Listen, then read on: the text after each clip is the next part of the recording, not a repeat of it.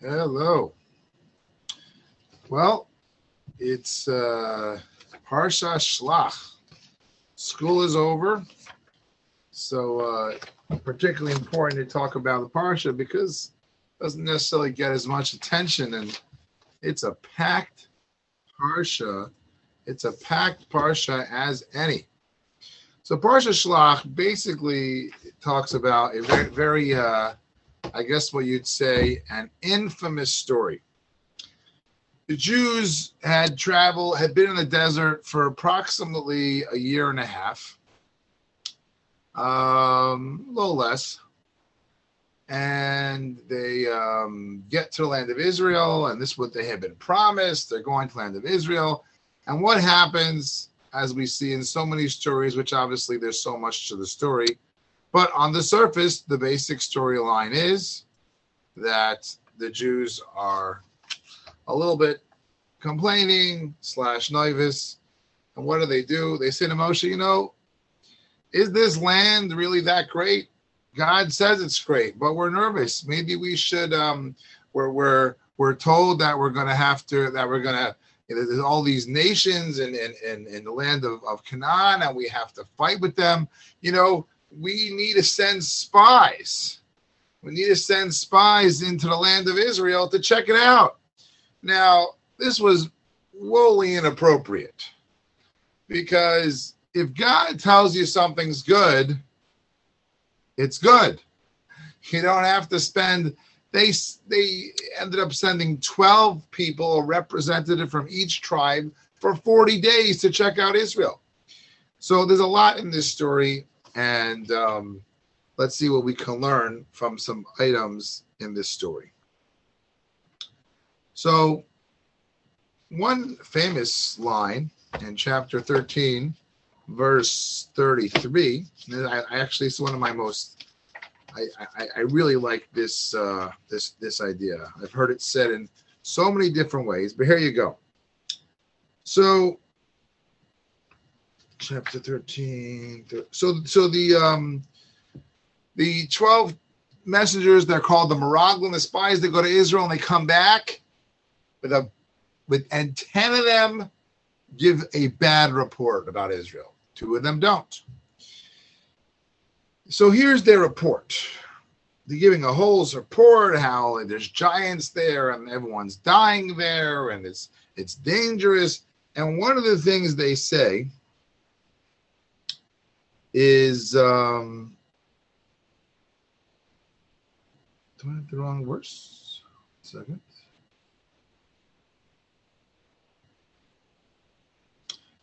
Sorry. I'll tell you by heart. I know it's somewhere here. It says that we were in our eyes like grasshoppers, and so they saw us. What does that mean? What they were obviously trying to say is that these people were such big, strong giants that they saw these Jews walking around Israel, and they looked the smallest grasshoppers. But it writes it in the inverse. It says that they were in their eyes like grasshoppers. I found it. And what is that supposed to mean? And what it means is they perceive themselves as small compared to the giants. And guess what happens? If you perceive yourself as small, that's how others will perceive you.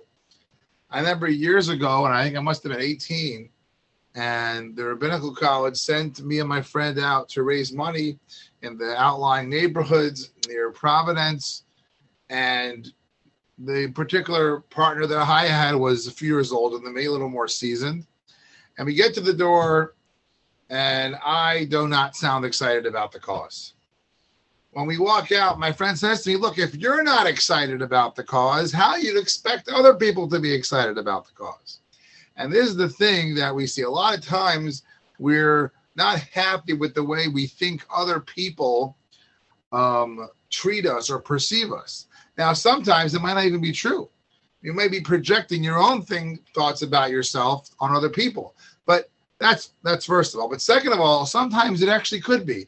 People are perceiving you that way, but that could only be a reflection of your own self. So what we got to do, we want to get along with people. We gotta think highly of ourselves. And even if there are some things about us that we want to improve, but we're still good. There's a lot of good things about us, and that's what we got to do. And we can give that gift to other people.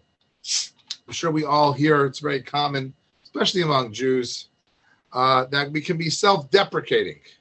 You ever go on all the good Jewish comedians? They're very self-deprecating. Now, if a comedian is making a living out of it, that's one thing. But to be self-deprecating when you're just being self-deprecating, that ain't good for anyone. So that's one thing we learned from the parsha. The next thing is that, so one of the 12 spies' name was famously Joshua, Yehoshua, the next who was going to ultimately be the next leader 38 years later.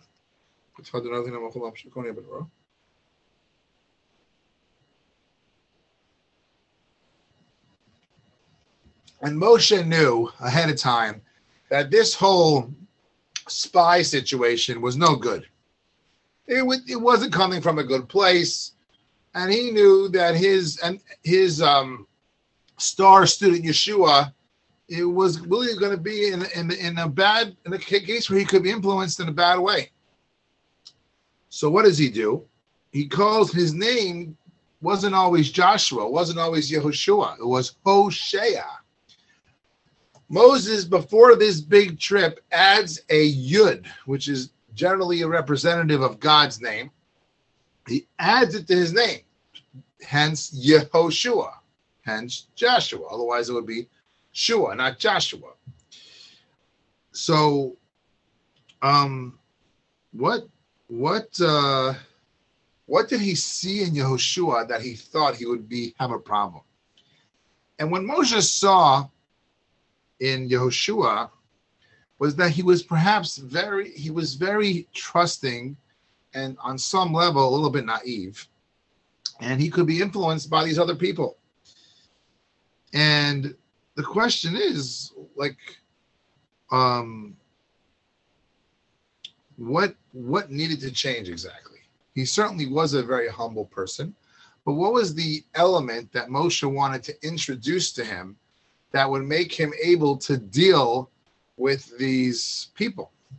So the commentator Avnei Shoham explains there's a famous story which so often we hear around the time of Tisha B'Av. And the famous story is that there was a person who was too humble. And the story went that it was a not Jewish person who wanted to bring a sacrifice in the temple. And long story short is that there kept being someone who was too nervous to take action. And because they were too nervous to take action, they weren't confident enough, it ended up causing a major catastrophe and ultimately the temple being destroyed. And all that came from a person needing to know that sometimes you got to be uncompromising. Sometimes you got to be unequivocal. Yes, a person should compromise and be tolerant and be sensitive, but there are morals. A person does have to have values that they stand for. And families have values, people have values, communities have values, the Jewish people have values, mankind has values. And yes, all these walls are falling down around us. So that's why it's so as important as ever for ourselves. And if we want to have healthy relationships, to make sure we have the objective moral compass that the Torah gives us. Because otherwise, and I see your average person on the street, of course they're not going to stand up for what they always thought was right, because they don't even know if it's right. So that's why we need that we're coming People ask me questions all the time. Does this make sense in Judaism? Does that make sense in Judaism?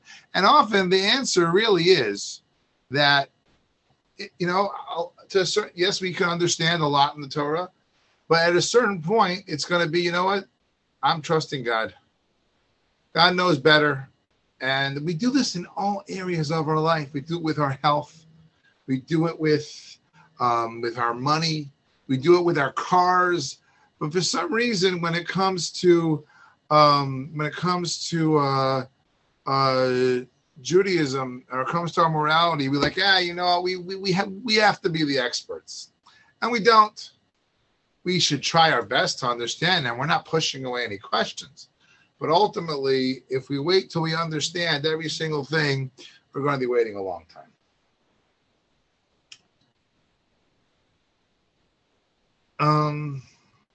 So in last week's Torah portion, the last thing it discusses over there was when Miriam, to some degree, talks not kindly about her brother Moshe.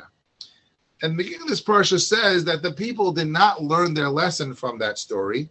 And that's how this story was able to happen, because they both involve talking inappropriately. That was a person talking about another person. And here it's the tribes and the Jewish people listening, because if you don't have an audience, you can't talk. So in Judaism, we take very seriously.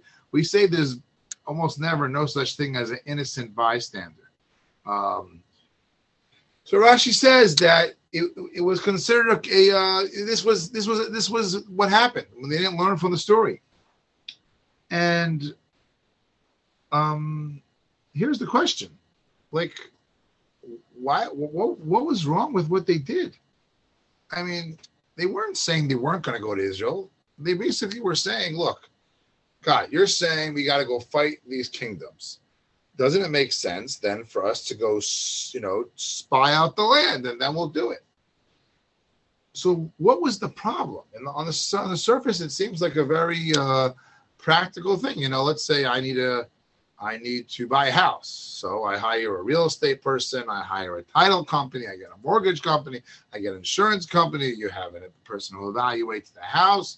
That's not considered a problem, even if you're going to buy the house. So I saw a nice explanation from Rabbi Ordeman, Rabbi Yisrael Ordeman, who says that the problem was in the way they were looking at it. Something which we call, and we talked about this in Ethics of the Fathers, having an ayin tova, having a good eye. Not the good eye from baseball, but a good eye. What does a good eye mean? It's actually representative in science. It's well known, you speak to any eye doctor, that a person typically has one eye that is stronger than the other. And what does that represent? As we know, everything in the physical is a certain expression of the metaphysical and a much deeper. And the idea of having one eye that's stronger than the other is to demonstrate that they have different purposes. A person metaphysically should have one eye on himself and one eye outside. Now, here's the question. Which one is God intending to be stronger? The one looking out or the one looking in? And we say it's supposed to be the one looking in, because you can't change anybody else and you can't change situations. Mostly you can change yourself. You can work on your attitude. How are you going to view something? And that was their issue. Their issue was they were not looking at things. And yet, yes, technically speaking, you could check the box.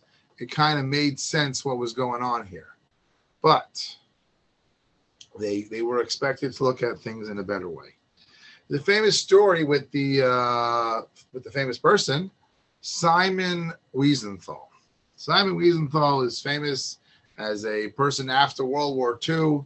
There's a center in LA, a multi-million-dollar organization dedicated originally, I think, to hunting down Nazis, and then I think now it's dedicated to general fighting anti-Semitism. Amazing organization, very, very, very, very respectable organization. And the founder of it, I believe, or one was very involved, was Simon Wiesenthal.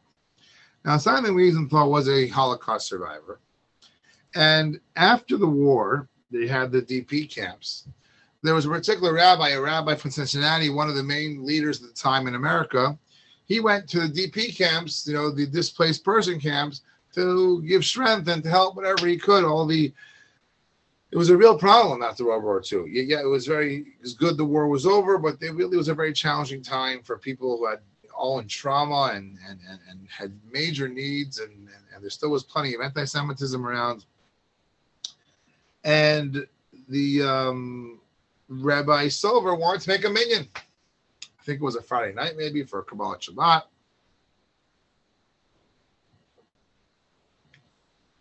And he sees everyone comes to the minyan except for one man standing on the side who looked rather bitter. So he goes over to him and he said, "Why don't you want to join us?" He said, "I'm not joining you. This religion, no good." He said, "What's the problem?" He said, in the camps, there was a man who had a siddur. He had a prayer book. And you know what he did? He knew he had the only prayer book in the area. And he knew the Jews really wanted to use the prayer book. And could you believe he would accept a little bit of the meager rations of bread that the Jews got? And Jews would line up to get a few moments with his siddur in exchange for a few maybe crumbs of bread. What a horrible religion, said Simon. Can you believe it? So cruel. And Rabbi Eliezer Silver, while he felt the pain and certainly empathized with the man, he wanted to help him get out of his misery. And he said, "You know what? You're looking at the one guy," and you can't judge the one guy. We can't judge anyone in that situation. But in any event, you're focusing on the guy who owned the prayer book. But why don't you look at that long line of people? Look at that beautiful religion. People so dedicated, they were willing to give up their last bread. He said, "You got to," and this is the idea. There's always more than one way of looking at things. Sometimes you won't be able to make something good out of something bad, but there's always a better way of looking at it. And you look around and you see the people who are happiest in life are people who are able to do this, are able to somehow get a good positive read on something. There's a famous verse. It says, when discussing Jerusalem, it says, "Urei betuv Yerushalayim." You should see the good of Jerusalem. So people discuss, where does that mean, to see the good of Jerusalem?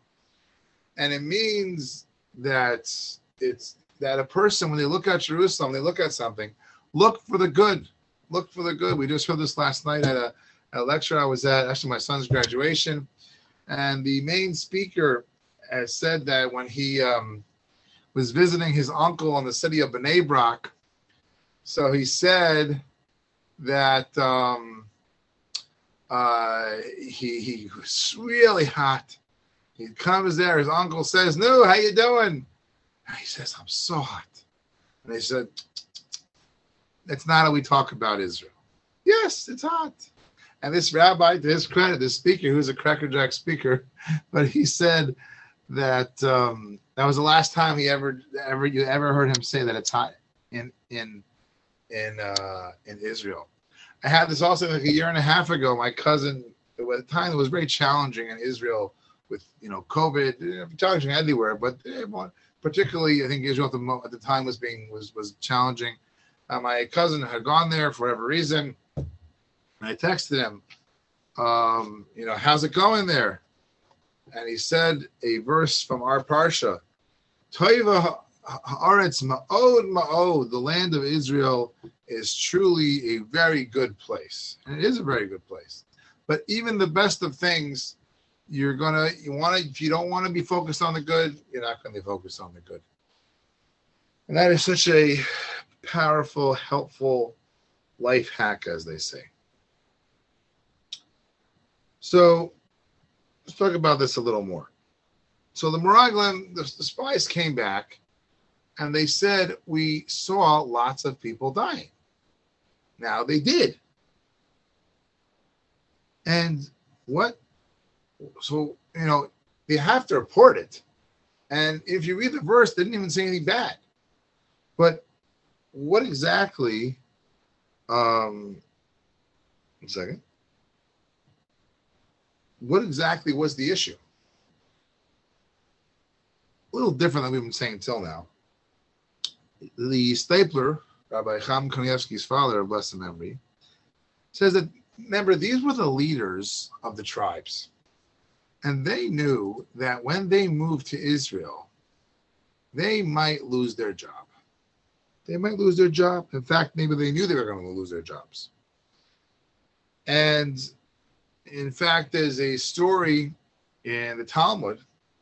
There was a great rabbi who understood, I forgot what was it from, but talk to the animals, whatever it was. But it was a great rabbi who understood the language of the birds. And apparently you see this in the Talmud a lot. The birds know things. And this rabbi was in jail for whatever reason, probably unjustly. And he understood, and he heard the birds, and he perceived that they were saying that he should escape. He turns to, I guess, maybe his fellow rabbi next to him and says, did you hear what the bird said? And the commentators ask, he understood the birds. Why does he have to ask his friend? And Reb Chaim Shmulevitz says that this rabbi understood that he was a famous thing called Nogea B'Davar, a person who is touched by the thing. It's a common thing in Jewish vernacular in yeshiva circles to say, I'm Nogea B'Davar. I'm Nogea. What does I'm Nogea B'Davar mean? It means it's touching me, and since it's touching me, it's something that's relevant to me. I'm not going to be able to see it straight. And that is a fantastic, if a person can understand, there's nothing wrong. There's nothing wrong with being biased. It's a reality of life. When things somehow will impact us, we have to realize that it does impair our judgment, and we need to ask other people's input who don't have the bias that we have. And biases aren't bad. It just could be a bias. You could have a bad bias, but many biases are normal. You're having your best interest, your family best interest, even someone else's. There's so many angles, and that was the problem here. They when they were focused on these people dying, they didn't even notice that it wasn't even a bad thing per se. People die all the time, or people die of good reason, or of whatever, of something that made sense. Nothing that should have scared them off. Now, after the story of the spies, the Torah discusses famously tzitzis. Tzitzis, right? You got tzitzis, you have a talis, you have a tzitzis. So the part of the Torah that talks about tzitzis is in this week's Torah portion. And the question is why? We know in the Torah, when different things are discussed in the Torah, there is a reason why they're juxtaposed. The Talmud says then, in the time of the temple, the tzitzis used to not just be white. They used to be white, and half of it was like greenish bluish. And the Talmud says that the reason why is that that color would remind the person of the sea, which would then remind him of the sky, which would then remind him of the color of God's throne, the sapphire on God's throne. And that is a pretty deep idea. When I see these tzitzis, I'm supposed to think, hey, sea, sky, God. Well, that was the mistake that these spies made. They didn't think deeply. They just thought and looked superficially. And they say, I believe, I'm not a mental health professional, but my understanding from psychology is that when a person has a reaction to something, there's like a very small percentage of their reaction is what just happened. The vast majority is like based on their baggage. So let's say you would tell me, come over here. And let's say you said, come over here in a very nice way, but I have a flashback, let's say from a boss, that every time the boss would say, come over here, it was something negative. So then that puts me in my relationship at a disadvantage. So that's a very powerful idea. To see there's always much more than there is on the surface. Okay.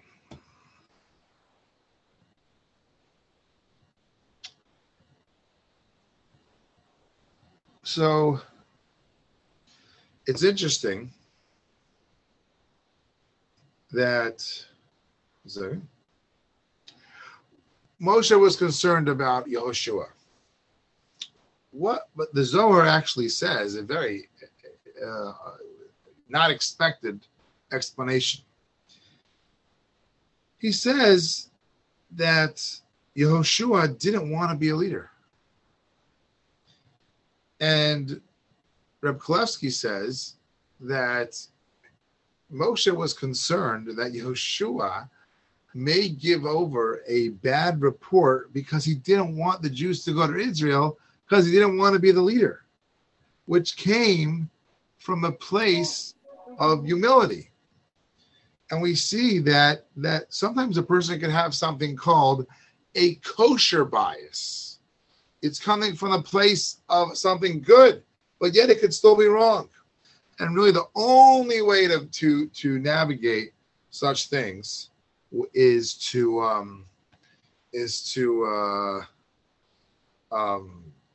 you got to have asay l'charav. Make for yourself a teacher. Make for yourself people in your life that you can just go to them, because it's very hard to navigate. Now, this is not the only instance where we find in the Torah that the Jewish people sent spies. In fact, it seems very hard to understand, but Yehoshua himself actually sends spies 40 years later. When the Jews are conquering Israel, he sends spies out. And the question is, didn't he learn it wasn't a good idea? But then later on when he does it, it is considered a good idea. So what's the difference? So the Medrash, when discussing this, employs the word cheresh. Now the word cheresh most commonly is translated as deaf. The difference is that they were deaf. The spies that were appropriate, they made themselves deaf to anything else. They had a job.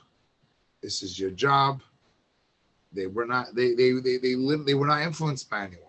They just were going to observe. They were not going to listen to anything outside of that, and that was the difference. You can have two people doing the same exact thing. One has their own agenda, and one has the appropriate endeavor.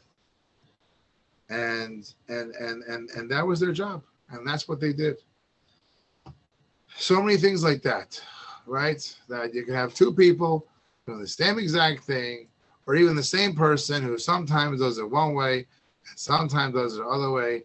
Do you have another agenda? I have a friend who, the famous person actually, his name is Rabbi Dr. Yaakov Solomon. He's a rabbi, very involved in the Jewish community, a very accomplished mental health professional. And he's written many books. And one of the things that he says often is ask yourself, what's the real reason I'm doing this? Now, often you may not even be able to change what you're doing. And often you shouldn't necessarily change what you're doing. But to know what is my motivation. And sometimes you may change, but at least it's helpful. And with other people also, you can try to understand that by knowing what is their motivation. Let's do one more idea. It says in the Torah, interesting words. Chapter 15, verse 29. What does it say? Talking about different sacrifices. And then it says, interesting word. It says, Torah achas yiyeh lochem.